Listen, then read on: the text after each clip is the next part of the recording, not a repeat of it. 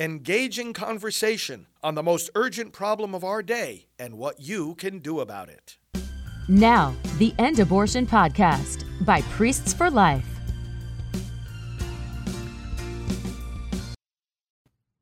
Hey everybody, it's Brian Kemper. I'm the Youth Outreach Director of Priests for Life and the President of Stand True Pro-Life Outreach. And this is the show, Pro-Life is the New Punk Rock, which is also the title of my new book right back here.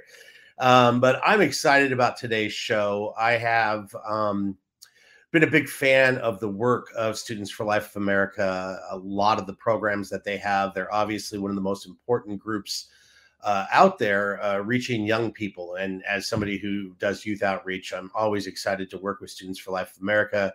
Long history with Tina Whittington and Eric and Kristen and everybody there. So I'm excited to invite my guest today, Sarah Mahalik of Students for Life of America. Sarah, how you doing today? How are you? Good, Sarah. So you're joining us from Chicago. What's the weather like in Chicago today? Cold and rainy, and as I was saying before, it just, you never know. Like it could be June and snowing here. So Ohio is very much the same way. We had some 80-degree weather and then snow 3 days later, and then back to 80-degree weather here. So yeah, there's really no way to really adjust, and you don't know what to do with like your clothes. You just keep it all out. Your winter coat, your shorts. Yeah. Exactly. So Sarah, I have been involved in pro-life work for 35 years now or so. I am a former drug dealer, drug addict, involved in a lot of satanic and bad stuff in my past. And in 1987, I overdosed at a Grateful Dead Bob Dylan concert and almost died. And it was a doctor in the hospital who shared Christ with me that led the next week to me coming to the Lord and getting clean and such. And about a week later, I went to see a Christian punk rock band called The Crucified. And basically, a long story short is they played a song called The Silent Scream. And that caused me to look into what abortion is and what was going on in our country. And that's how I got my start in pro-life work. And then in 1993, ended up starting an organization called Rock for Life. And worked with partners with Eric Whittington, whose wife is the I believe vice president of Students for Life of America, Tina Whittington, who Yes. I'm sure you know very well. Yes. And Eric. That was a short little blurb of how God brought me into this movement and such. But you know, I think that as we're looking at the possibility of Roe versus Wade, the probability of Roe versus Wade being overturned, waiting for this Supreme Court case to come down. One of the things that has always excited me is seeing young faces in the pro-life movement. I remember when I first got involved and being crazy with a mohawk and tattoos and piercings and stuff. You know, some people in the pro-life movement were a little afraid of me at first, but there were many that embraced Joe Scheidler and Judy Brown and Father Frank Pavone and a few others who were excited to see someone young and kind of crazy be on the pro-life side.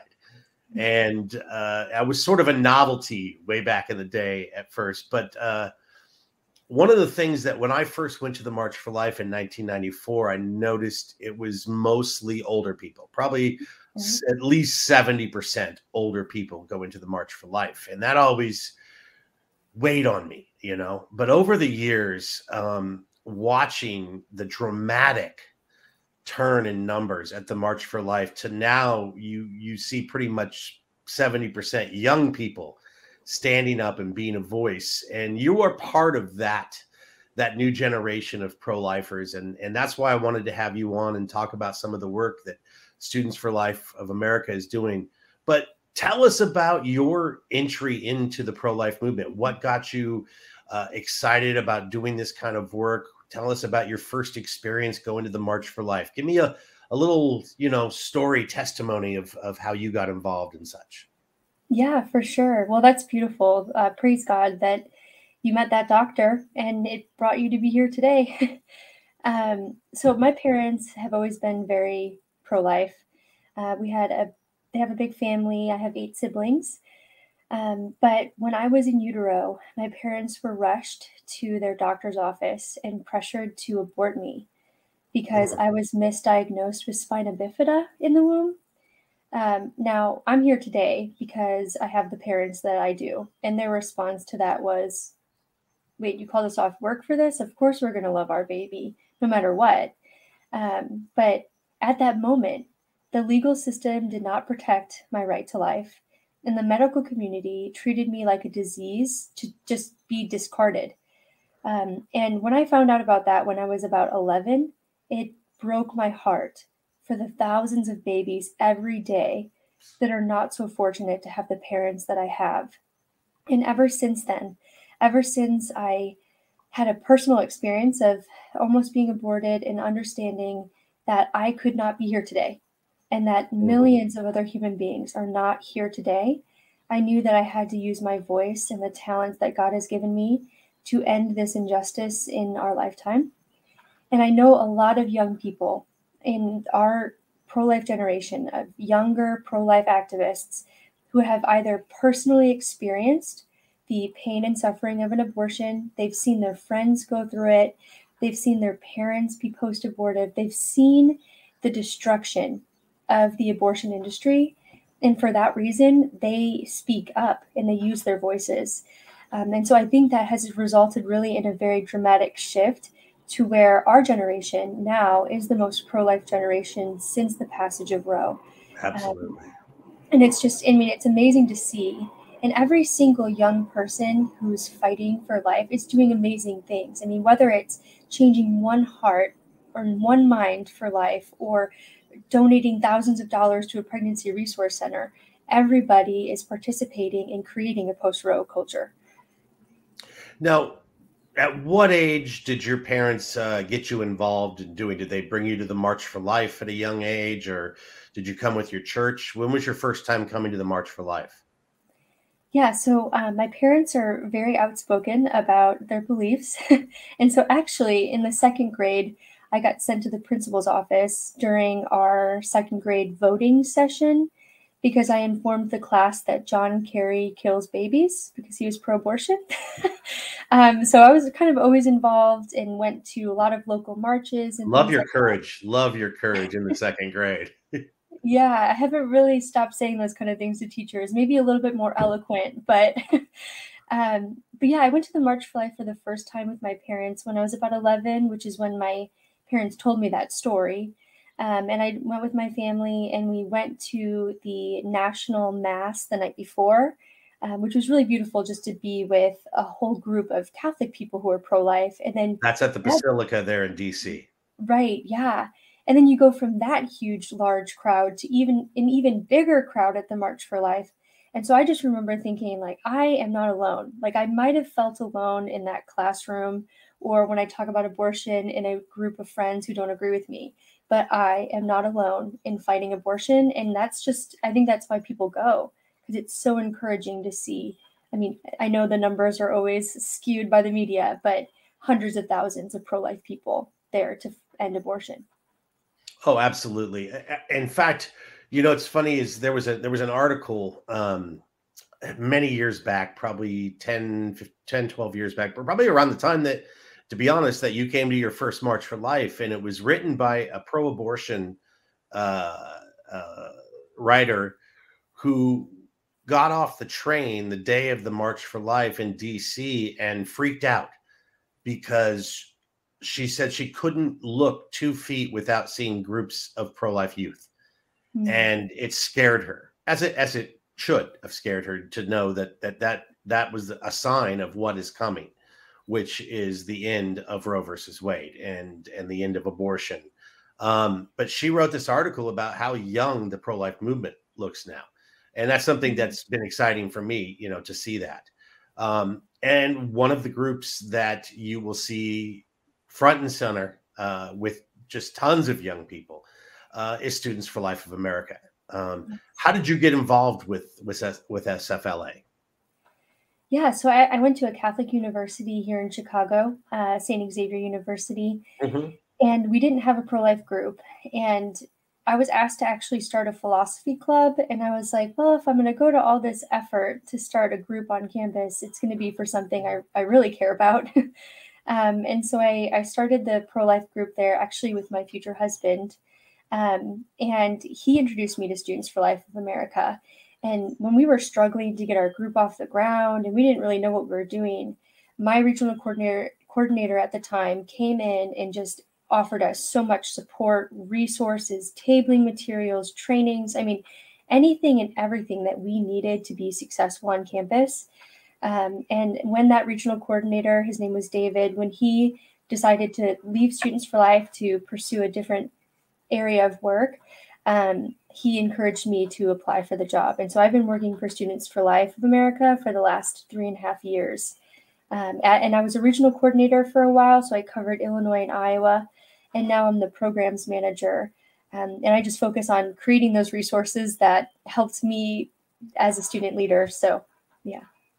Well, I'd love to talk about some of the new stuff when we will talk about some of the post-Roe ministries, but I think probably one of my favorite outreaches of Students for Life America was Pregnant on Campus. Yes.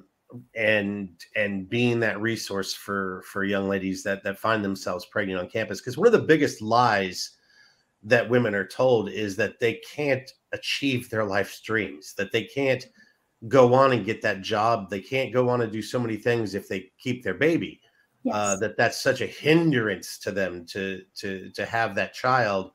And I believe it scares a lot of young women into thinking that if they continue with that pregnancy and bring that child to term, that somehow their life is over. And we know that that's such a lie, such a lie.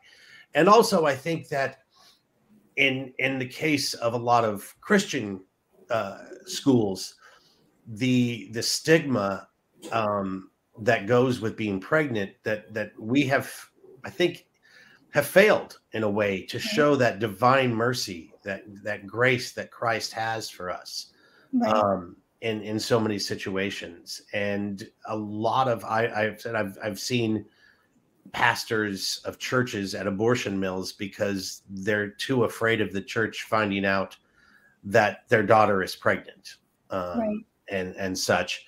But you guys had such a great outreach. Tell us about Pregnant on Campus and maybe a story or two of some babies that were saved through that. Yeah. So Pregnant on Campus, it was our initial initiative at Students for Life that focused on supporting pregnant women specifically on campus. And we rebranded to Standing with You. And the reason why we did that is because we wanted our resources to go beyond the campus and into the community. Yes. And so you can check us out at standingwithyou.org. But the goal of that, like you brought so eloquently, is that women are told a lie, a false narrative that in order for them to be empowered and to finish their educations or pursue their career goals, they have to have the right to an abortion.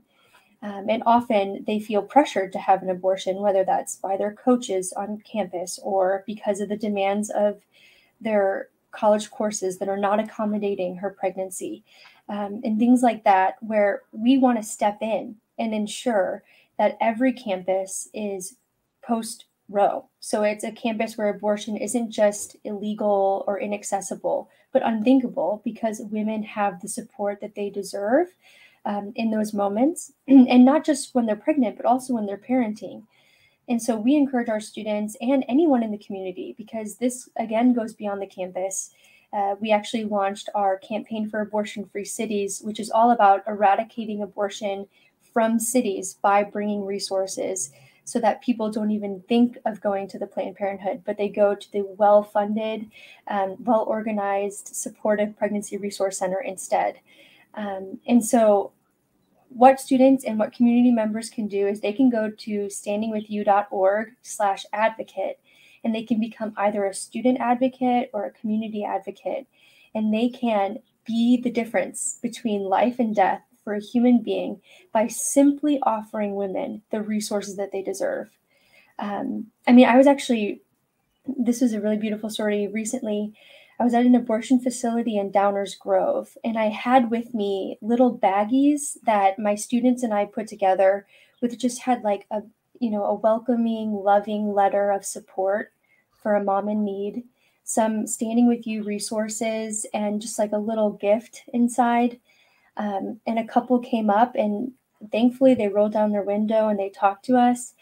And I was able to give the mom that little bag with that supportive letter and those resources, and just told her, you're loved and you're supported, and you do not have to make the decision to abort because you're loved, you're supported. And she went into the abortion facility with her bag in hand, and she came out an hour later. Her husband picked her up, and they informed us that they chose life and that they're not going to go through with the abortion. And so, yeah, I mean, it could take 30 seconds to save a life. It literally took 30 seconds. And so that's the goal of Standing With You, is to be the difference, to help those women see that future. And there was a study done by Sidewalk Advocates for Life. Lauren Musica is super great at helping encourage people to be well equipped for these conversations. But they found that when a woman finds out that she's pregnant, she sees the death of her future self. And so our goal with standingwithyou.org or Standing With You as an initiative is to ensure women see their future and their baby as one. And it's amazing how resources and support can really be that different for a woman, especially when they're so alone.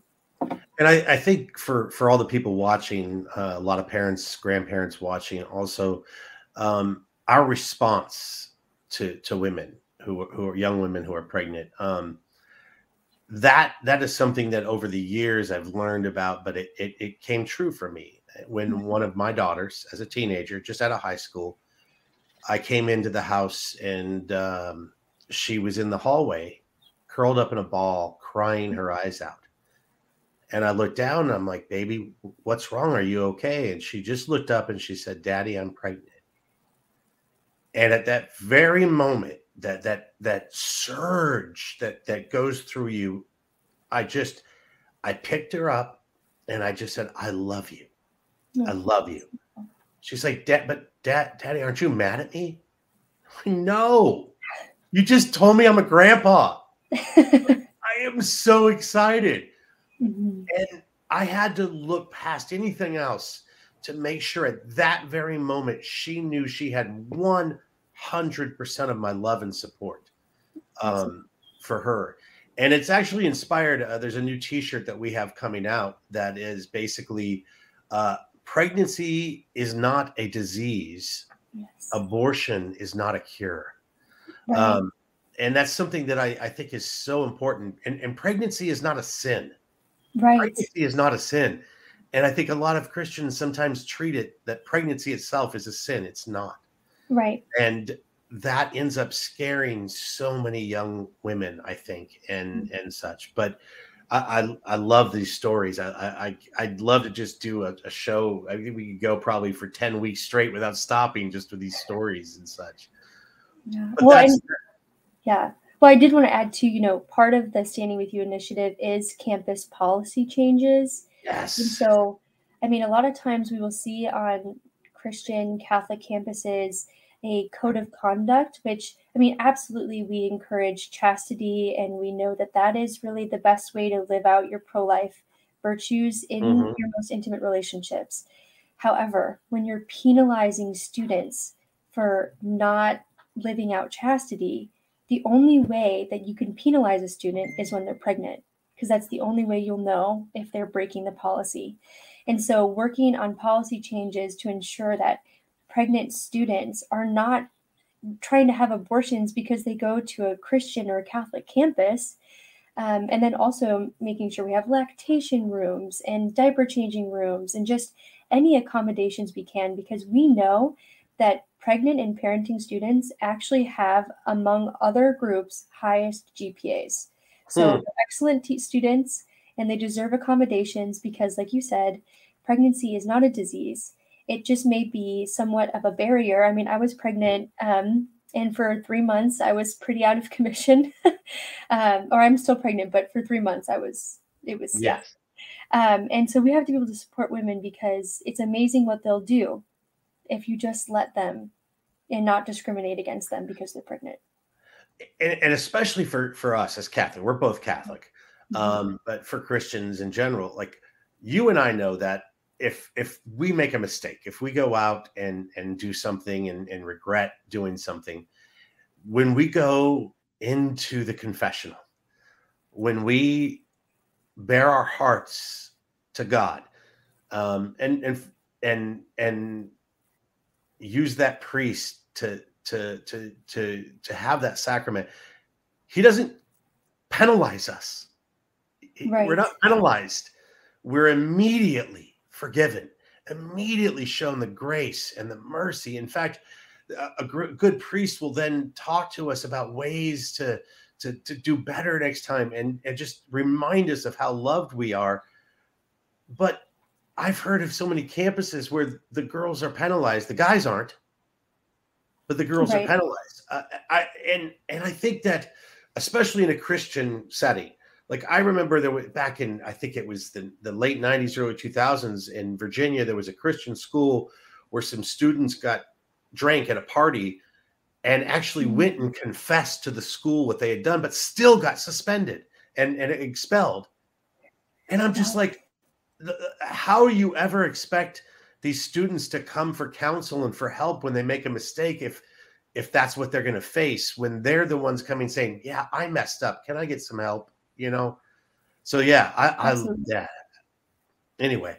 It's Yeah, the we false have about 8 lie, I minutes think. left. I'm sorry, Oh, go okay. ahead. Sorry. I was No, we going to have say 8 it's kind of minutes a left, and I false lie. still want to talk about the future of Students for Life and Perfect. finish what you want to say there, but then let's go right into what does Students for Life of America, what does campus outreach look like in a post-Roe America? Yeah. Well, I'll just get into that, but our Students for Life of America was created to be a post-Roe organization.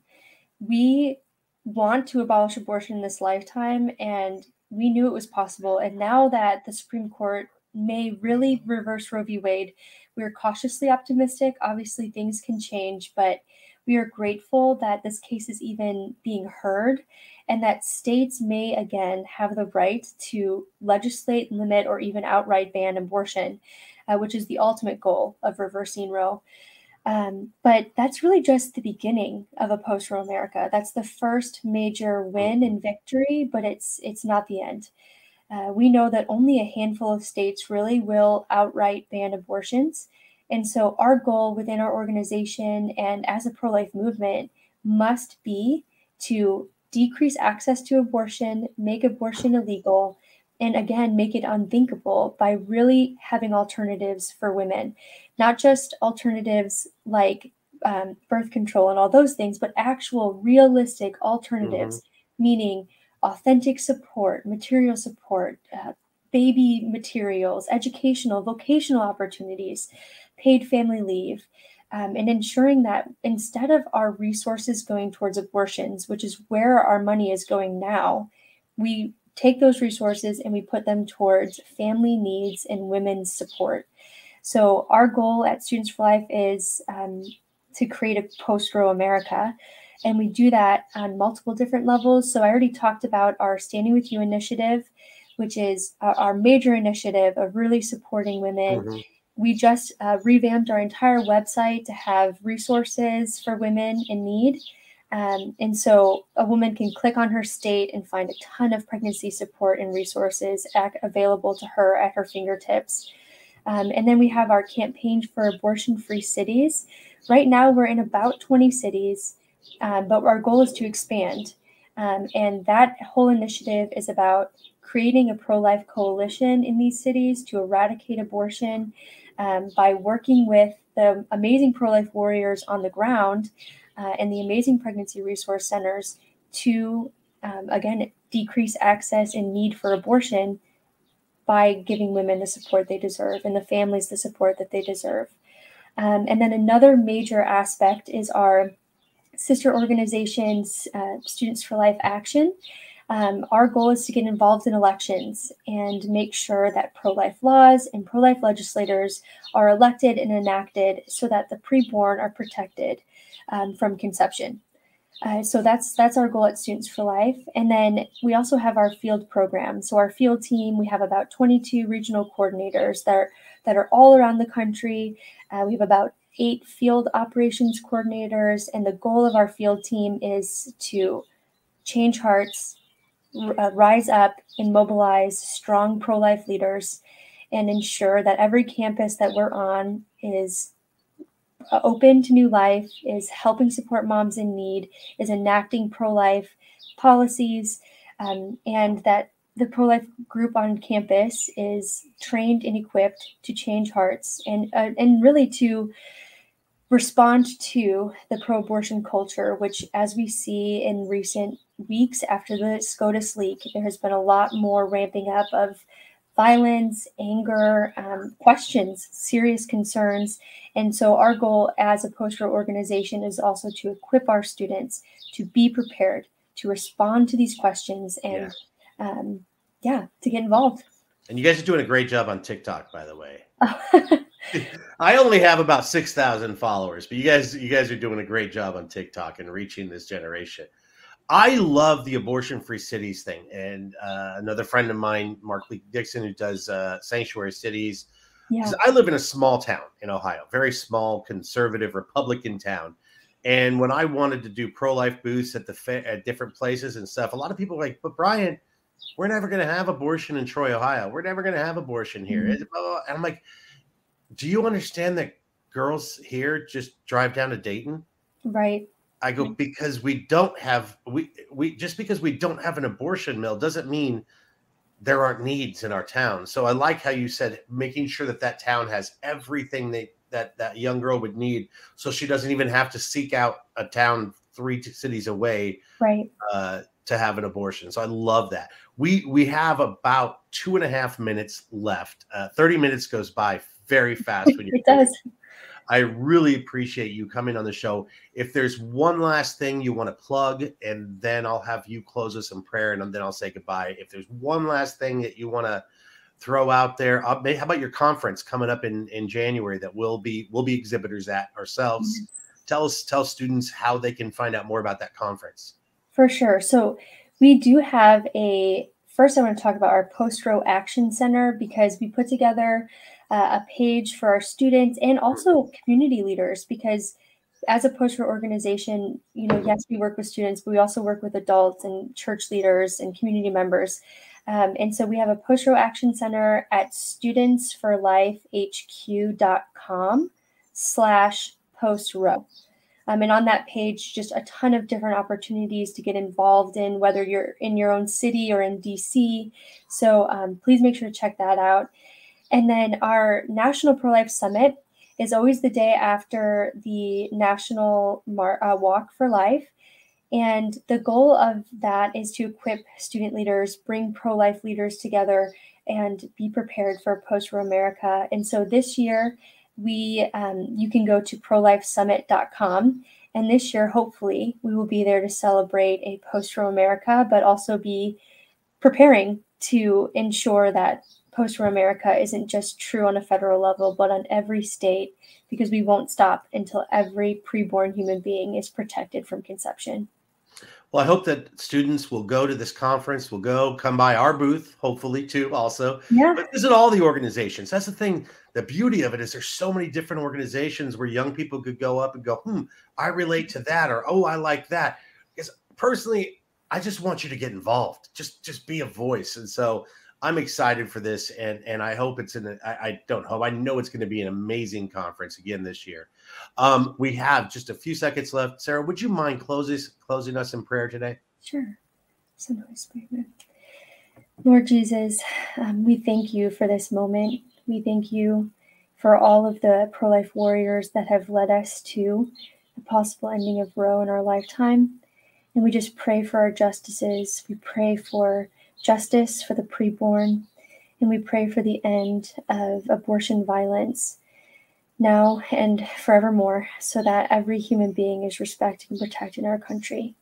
We ask this all in Jesus' name. Amen. Thank you so much, Sarah. I appreciate it. I'm excited for you young people. I still go out and I'm active. I'm in the streets. I was in D.C. last week. I got assaulted 3 times at the Supreme Court. Oh my gosh. I'd prefer to go do some pro-life work on the golf course eventually. So let's get Roe done. Let's get it out of there. But I appreciate you being on the show. Say hi to Kristen and Tina, and we'll talk to you next time. Everybody, this is Brian Kemper. This is Pro-Life is the New Punk Rock. Our guest, Sarah McCulloch from Students for Life America. Tune in next week. Thank you so much, and let's abolish abortion.